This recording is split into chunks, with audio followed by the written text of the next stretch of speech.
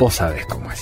Te levantás a las 3 a.m. y con las medias puestas para no hacer ruido, te deslizás hacia la cocina. Abrís la caja a lo Monday y, al fin solos, te mandás uno y otro, y cuando se te escapa y despertás a un barrio decís: nada, el besugo me cayó mal, estoy tomando agua.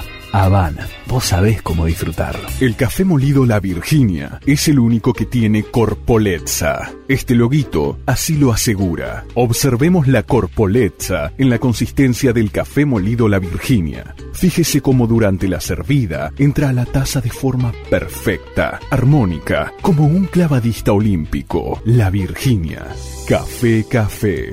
Por la mañana 43 de térmica. Al mediodía Capital y Gran Buenos Aires se derriten a 47. ¡No! Yo largo todo y desaparezco del mapa, ¿eh? Llego a casa, prendo mi Surrey y disfruto de unos 24 grados ideales. Vos podrías hacer lo mismo, ¿o no? Surrey, el aire que tu vida necesita. Azurín, las bolsas que resisten todo. Hasta las idas y vueltas de dos tortolitos enamorados. Abrís el cajón, corres las medias para un extremo, la ropa interior para el otro, y ahí, en el hueco que se produce, ubicas la caja. Y la tapás con las medias, calzoncillos, algún pañuelo, la zunga, el resumen de la tarjeta, lo que haya. Habana, vos sabés cómo disfrutarlo.